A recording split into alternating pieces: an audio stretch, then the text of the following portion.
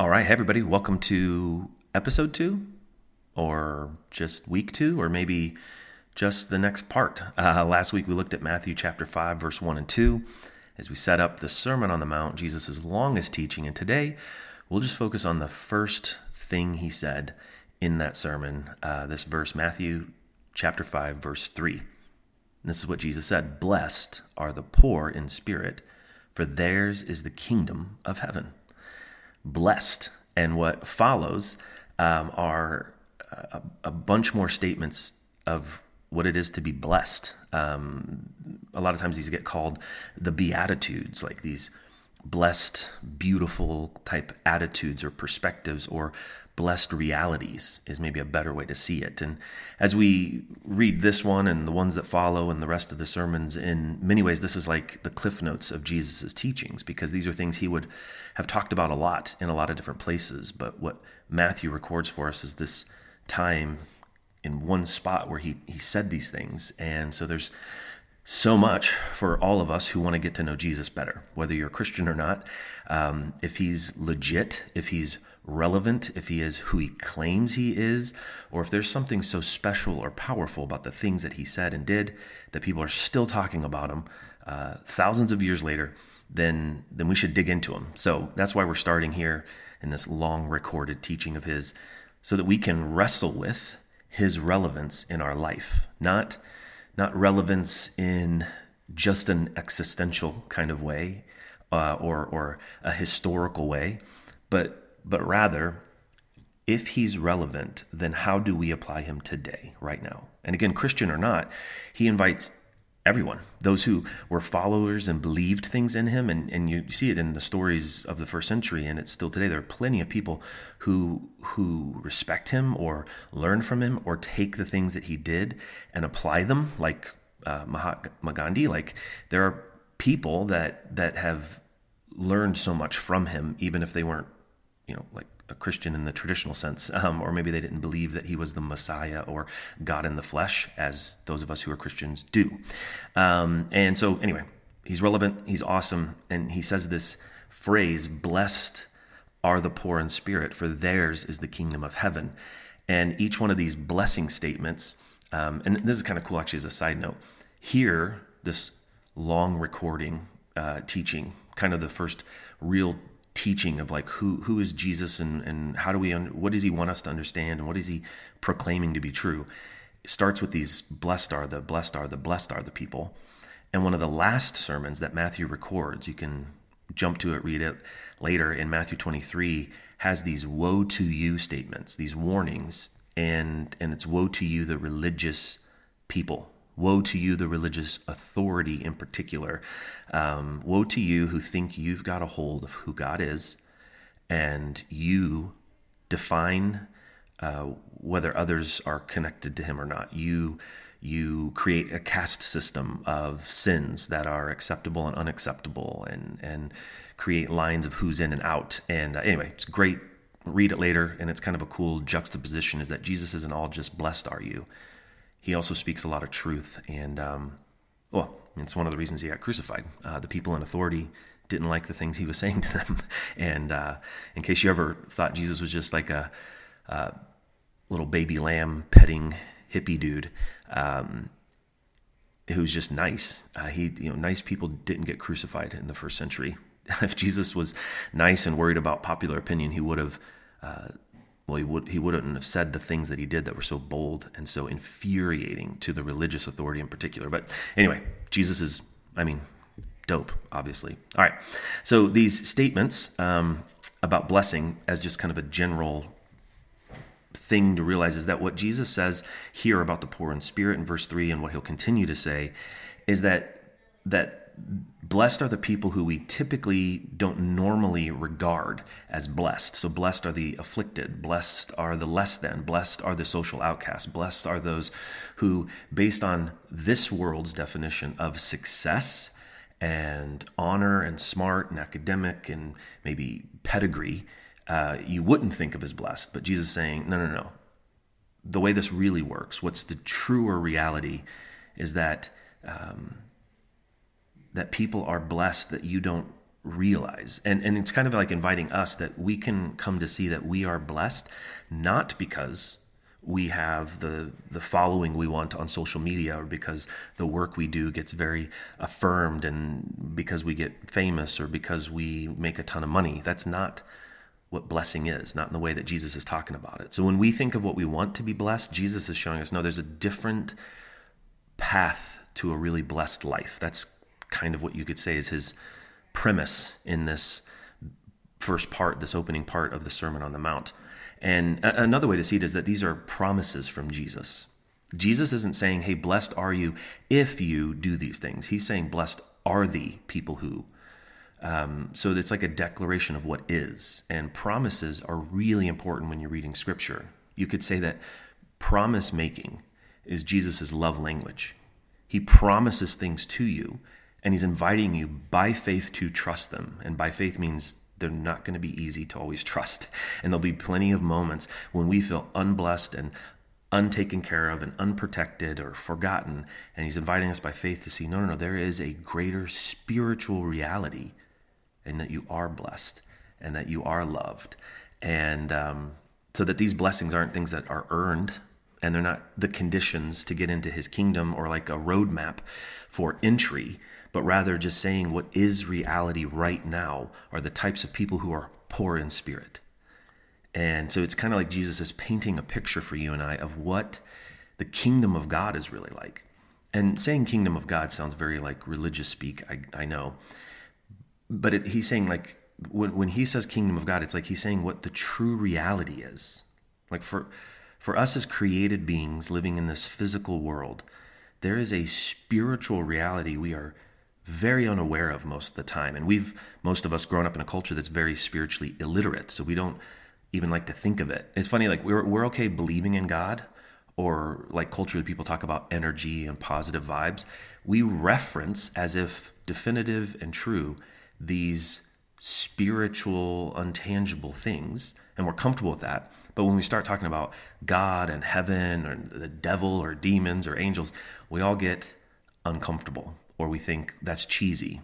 But Jesus is saying, no, you were created as both a physical being who can house a spiritual reality. And the more we learn to tune into that, the better our life will get. And so blessing comes from tuning into the spiritual truth of today, not just trying to behave in the physical behavior type things. And it's like, did I go to church? Did I read my Bible? Did I do enough for God to love me? That's not the story that Jesus is telling us is the true reality. And so he paints this picture of how we can really come to know our blessings, and that we don't have to try to find a blessed and full life in ourselves by boasting about who we are and by sharing it loud and proud on social media, by finding our belonging in the affirmation and consensus of our culture in this world. And we don't have to find our blessing in our pleasures and our pursuits and our desires, but God's kingdom is different, and that's what Jesus is going to say, and he's going to give us some specific painted pictures of that the source of wholeness and purpose and pleasure. It doesn't have to be found in ourselves or in this world, but rather that it's in God. And he doesn't just paint the picture. I think he gives us some concrete ways here in these Beatitudes to practice living in this kingdom reality every day of our life. And so over the next few weeks, we'll keep just walking through these. We'll probably bunch a couple of them up, so we're not talking about one verse every week. Some of you might get bored, but at the same time, maybe that's good, because it's not about like, read through the Beatitudes and then get it. It's stop and just meditate on what Jesus is saying and dig into the depth of it and try to squeeze out every ounce of what that means for you today, because Jesus is relevant, and a couple of words from him is enough for us to mull over and chew on and ask questions and debate and figure out how to apply every day of our life. But anyway, so and the kingdom of God thing, I was going to say, the chapter before this in Matthew chapter 4, this is following Jesus' baptism moment, and then his time of what we're told is like temptation and trial, and then it says that that from that time on, this is Matthew 4:17, that from that time on Jesus began to preach, repent, for the kingdom of heaven has come near. And so this blessed are the poor in spirit, for theirs is the kingdom of heaven. This kingdom of heaven, kingdom of God concept is something Jesus spoke about a ton. In this world, while we don't use king and queen and kingdom type language much, we understand power structures. We understand nationality and governments, and it's the same concept basically. Is Jesus is referring to a spiritual kingdom, a spiritual reality that is the true governing reality or government or kingdom, and that he's the king. That's his claim. And so when it says that he began to preach this, like repent for the kingdom of God is near, there's this sense of like right now the kingdom of God is available to you and I. And that word repent is such a good word. It gets I think it has like a bad rap because it just sounds judgy, and it sounds like, well, I mean, it's been used like that, like you know, turn or burn, you're going to hell, repent, God hates you, or any of that kind of nonsense. And unfortunately in church world, if you've been around it much, repentance is often just stored up for the worst offenses in the caste system of sin, socially acceptable, which just, in scripture, there's no caste system, all sin. They all have different consequences. So, but the sin of, sexually abusing someone and the sin of lying are equally guilty in the eyes of God, if that makes sense. Now, the consequences are obviously different and worse, and that's appropriate, but God just views all of us as sinners. So there's not like there's good sinners and there's bad sinners, just humans, and we're not perfect, and God is. And this word repentance is about recognizing that you were made in the image of God to live life a certain way. And anytime you live outside that kind of definition or that designed intent, it will scar and damage and be inefficient. It's not a good way to live your life. And we know this because we're surrounded by created things. Like I'm holding a pen right now, and a pen was designed and created to function and do certain things. And so if I try to dig a hole in the grass outside with a pen, it could do that, but it won't be very efficient, and it definitely will be damaging to the pen. And it's felt tip, so like it will never work again. And the way of understanding what Jesus refers to often in this kind of idea that we are made in the image of God, and there's a way for us to live our life. And if we want, we can live outside that design. We can have sex with who we want. We can value what we want. We can work really hard to try to get our worth and sense of who we are from our jobs and our accomplishments. We can live that way, but he's inviting us to see that no, as a created image, those ways will just lead to scar tissue and to damage. And some of us, we've probably had this where we've chased some achievements and accomplishments or some pleasure or some experiences in life that we thought were going to be so amazing, to find them kind of empty, or that on the other side of them quickly forgotten. Because life, it's like this yearning in us needs this fullness, this connection to God. And when we look for it outside of him, it's empty. It comes up wanting. And so repentance is just about learning to recognize that, I'm outside of God's parameters. Let me get back in. I'm not on the course or the trajectory that God created me to live on. And I'm not feeling the fullness. I'm not feeling like peace. And those are all ways for us to repent. And so in church world, repentance is stored up for like the worst sinners. It's like, someone had an affair and they better repent. And that definitely is bad. But repentance is just about a daily reality that we're sinners and we are in need of God. And so what Jesus is saying here in the poor of spirit is that, and that this kingdom stuff and this repentance idea is just recognizing that there's a blessing when we realize our desperate need for God. There's a blessing in knowing we not only have a higher power, we need a higher power. We need to know that there is a God who's bigger than this jacked up story and world we live in, and that he's writing this story and going to make it right in the end, and that we can stand here today not perfect, but know that we're loved, that we're forgiven. And so this sense of repentance is not about seeing ourselves as less than we are.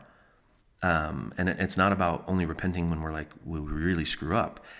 It's rather about seeing wholly and fully who we are and who we are in God, in this created world, that we have limits and it's okay.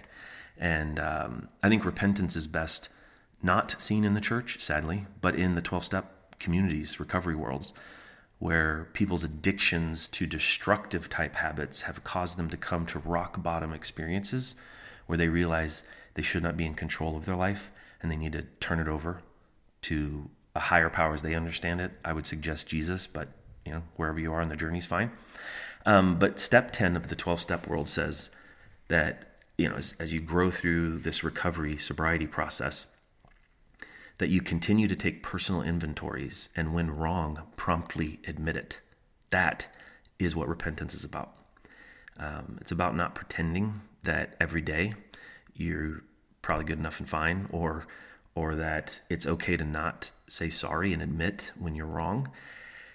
And that's what it should look like, all of us, when we realize that there's a blessing in being poor of spirit, a blessing in acknowledging our need of God. There's a blessing in recognizing that we're not perfect and it's okay, that we can really begin to live into the fullness of who we're created to be, and that we shouldn't repent sometimes. We should repent all the time. We should always just be taking inventories, because when we know our security is in who God is, then it frees us up to just fully admit our wrongs and promptly admit it. And so, blessed are the poor of spirit is a way of embodying this repentance type idea, that he's not saying you're blessed if you are poor, or blessed are those who are in poverty, though they would for sure be included. He's saying blessed are you when you are spiritually poor, when you recognize and realize and come to grip with the fact that you are spiritually in poverty and you need to do something about it. Don't mask it, don't pretend, and don't numb it out. I would say, like recovery, everybody's addicted to stuff. And so we could all simply say we are addicted to sin, and sin, again, like repentance is a very churchy word, but it just means living outside of God's design, his perfect plan. And so when life's not going the way it should be, it's like, well, yeah, because I'm probably trying to take too much control of it, and I'm not just relying on God enough. So anyway, recognizing that kind of emptying of yourself so that you can be filled with this truth and knowledge of who God is, that is how to live a blessed life. That you're not blessed when you're self-promoting or self-protecting, but when you're simply owning that you are a daughter of God. You are a son of God and a sinner in need of a savior. You're both of those. and it's not that, well, if I stop sinning enough, then I'll be a child of God. No. You are his, you are loved. But you're also a sinner, and we don't ever need to pretend. In fact, the danger is pretending like we're not a sinner. That's when we get in trouble. When we like to turn and focus on other people's sin is when we are often in the most trouble. And it's one of the things that always gets really difficult and gets awkward in church community, because we tend to focus on other people's sin and issues instead of just focusing on our own, which is literally what Jesus told us to do. Just focus on the freaking plank of a tree in your eye and stop worrying about the specks of dust in other people's eyes. And one of the ways maybe to think about, because I said the phrase is self-protecting and self-promoting. That's what fear does. Fear causes us to self-protect and self-promote. And fear stems from a false sense of who we are. And our whole journey in life and our whole, what Jesus is inviting us to do is to shift to realizing that our true self is found in him. And because it's in him, we can live secure.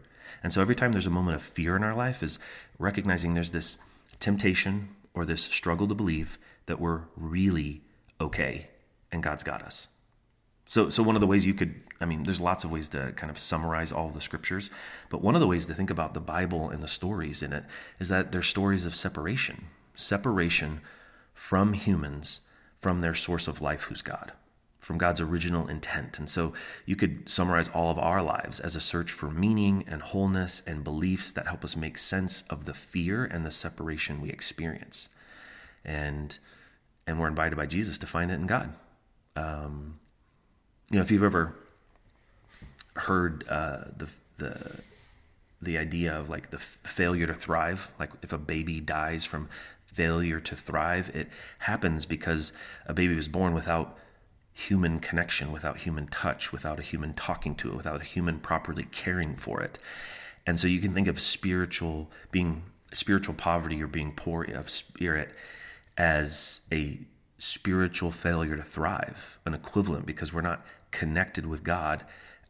When we're not connected to our own spirit and soul, when we're not recognizing our own need and sense for purpose and meaning and a knowledge of a story bigger than ourselves, and not recognizing our own imperfections and failures, and not openly admitting them, and not trying to pretend to be something more than we are. When we learn to acknowledge this, then it's like then there can be an ability to thrive, a power to live fully. And Jesus plays this out, and I won't spend a lot of time here, but it's so freaking cool.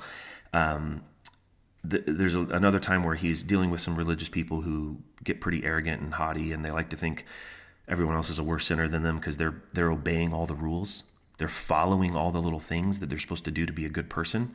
And so Jesus portrays kind of what being poor of spirit looks like in Matthew 18.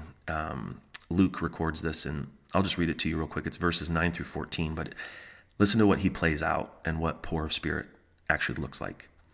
Verse 9, to some who were confident in their own righteousness and looked down on everyone else, Jesus told this parable. 2 men went up to the temple to pray. And parable, by the way, Jesus is just giving an analogy instead of telling us, like, be poor of spirit and don't be like some of these religious jerks. He just tells the story. So he says, 2 men went up to the temple to pray, one a Pharisee and the other a tax collector. Now, you got to imagine someone like Matthew, as I said last week, loved this story because he was a tax collector and knew exactly what this guy probably felt like in the story Jesus is going to use as an example. But the Pharisee would be like a pastor, a really religious person, someone that, without knowing all the details of their life, it's just easy to assume they have this all figured out and they're a better Christian. They're totally right with God. And unfortunately, that can lead to a spiritual arrogance that leads us farther from God, not towards him, and makes us less of an instrument of love in this world than we were designed to be. And so we've got a Pharisee and a tax collector. Verse 11, the Pharisee stood by himself and prayed, God, I thank you that I am not like other people, robbers, evildoers, adulterers, or even like this tax collector.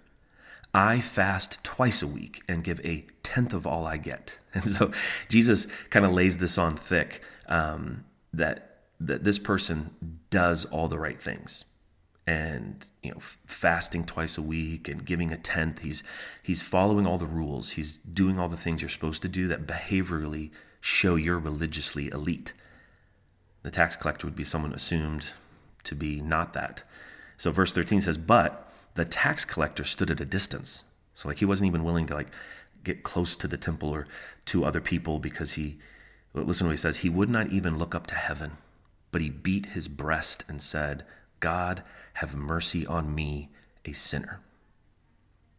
There's a difference between these two people's reactions. And so verse 14, here's how Jesus ends the story. He says, I tell you that this man, the tax collector, rather than the other, the Pharisee, went home justified before God. For all those who exalt themselves will be humbled, and those who humble themselves will be exalted. And so this blessed are those who are poor of spirit, are people who recognize that they are not better than other people. Blessing in life comes when you focus your judgment for yourself, not on other people. When you spend your time trying to police your own thoughts and your own actions and your own imperfections and just being honest and humble before God about them, not when you're trying to police others. Emptying of yourself before God, emptying your spirit of yourself so that you can be filled up with who he says you are. And then you can realize that you're his, that you were made in his image, and you've been given dominion and capacity to create an amazing life and to bear responsibility for others and to love people and to make society flourish. But because of this sin and separation thing, you and I both have a tendency every day of our life to try to live out of a false sense of who he says we are or how we understand ourselves, to live out of fear, to self-protect and to self-promote, to inflate who we are, to try to feel safe enough and secure enough. And he's inviting us to live by faith that we already have it. You already have it. So Jesus is like saying, no. The opposite is true. See yourself rightly and trust God for the protection. Trust God for the promotion, and practice repentance all the time. Don't hide your mistakes. Declare them, apologize for them, work on them, right? He's not saying just like wallow in the fact that you struggle with stuff and do it all the time. No. Always be working on it, but not from a place of trying to earn something, but rather learning to live from the place that you already are loved, that you are already worthy. So poor of spirit, this humility before God recognizes our desperate need of him. It's about seeing ourselves not as lowly and not as having less worth, but just seeing ourselves rightly as both loved and far from perfect.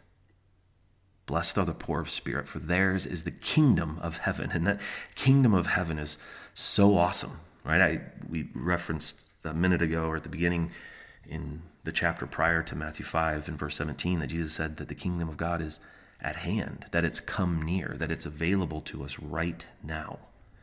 Later in Matthew 24, Jesus will reference how all of it will someday come to completion on us. And or in him rather, not us, that didn't make any sense, but that it'll come to completion in him. And many times when we think of the kingdom of heaven, we think of angels and harps and people floating on clouds. And he's like, no, right now it's available to you. Right now, you and I have access to the kingdom of God. And so the question for you is, are you living today, right now? Do you recognize that you have the kingdom of God available to you through Jesus? Maybe to say it a little more practically is, are you living, believing, knowing that you have the resources of heaven on your side? And so whatever you look ahead at this week that you're afraid of or nervous about, that no matter what happens in the stock market this week, or at your job, or in your relationships, no matter if more people affirm you or less people, you are okay.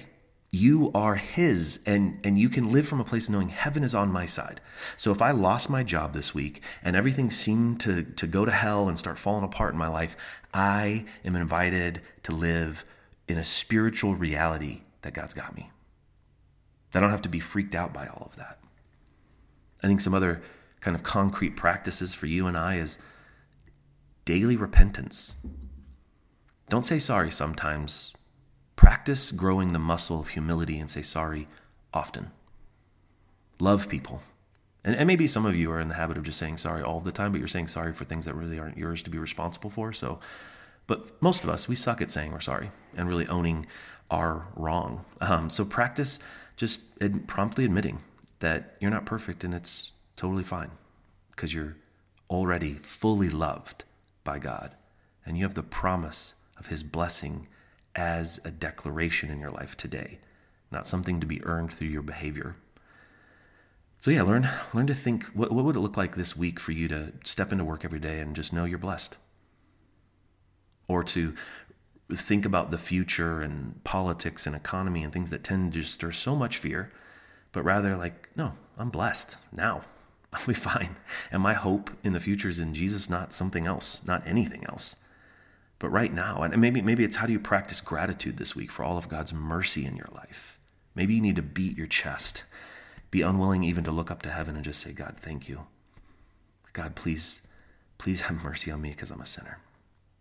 Help me learn to live into that reality that I am not enough in and of myself, and that my worth and value and meaning in life, if I try to find it in myself or to find it in my jobs, is only going to lead me farther from you. Help me find it in you and you alone.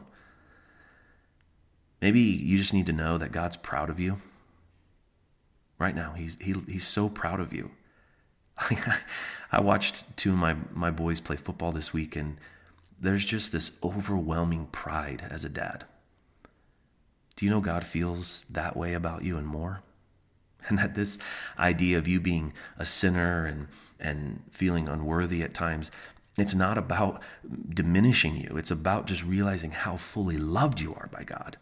And you and I, we can bring every dad wound we have, all our childhood trauma, all our family of origin issues, and bring them and leave them before him and allow him to heal us, allow him to be the perfect, loving dad who's proud of us. And know that heaven is on your side. Empty yourself. Don't try to work to connect and get your worth and value in this world around you, but realize it's in the spiritual realm, and that your faith in who God is and what he says about you and what you believe about him, allow that to help you this week operate from a place of abundance. Love other people, care for others, create this week, build your life, finish projects, flourish, and help other people flourish around you. This is what the kingdom of God is all about right now. So I hope you have a great week. I realize now I talked for 30 minutes this week, not 20. And if anyone knows me, I talk a lot. So I'll try to keep them at like 30 or less though. Maybe. I guess we'll see. We're still making this up. But hey, in the meantime, a couple cool things coming up I want to mention, or just keep them on your radar. One, subscribe over at jesusisdope.substack. If you haven't yet, it's the best way to stay connected. We'll publish the article version of this kind of devotional idea so you can read it this week, tomorrow. If there's any way we can pray for you, share those prayers with us. You can send emails to jesusisdope@substack.com. We also now have an Instagram and Twitter page, and I'm not even running these, which is great because I don't want to be on social media. But on Instagram, if you search Jesus is Dope Podcast, and on Twitter, Jesus is Dope Pod, because we couldn't get the cast part. Anyway, you can find, and we'll be sharing and updating things on there more often. You can also share prayer requests there. So find those and follow them, subscribe on Substack, and consider supporting, because that's the way for you to be able to leave comments. And by charging $5 a month or a nominal donation for the whole year, it'll help us continue this work and do a little bit of marketing things that we want to do. But it also helps, more importantly, I think, avoid trolls from commenting and saying stupid things and Zoom bombing us when we do our first virtual Q&A at the end of the month. And so if you're not subscribed as a supporter, you won't get the information about that, but we want to keep inviting you to. But for those that are, we'll do our first Q&A session at the end of the month, and you'll get information about that through Substack. So I hope you're having a freaking great Sunday, and I hope you have a really great week. And I hope you and I, as we continue to try to find ways to apply Jesus to our life today, just think about this reality that we are spiritually poor, but in Christ we are so rich and blessed. And that is the source. That is the beginning of living a blessed, good, full life. Have a great week, everyone.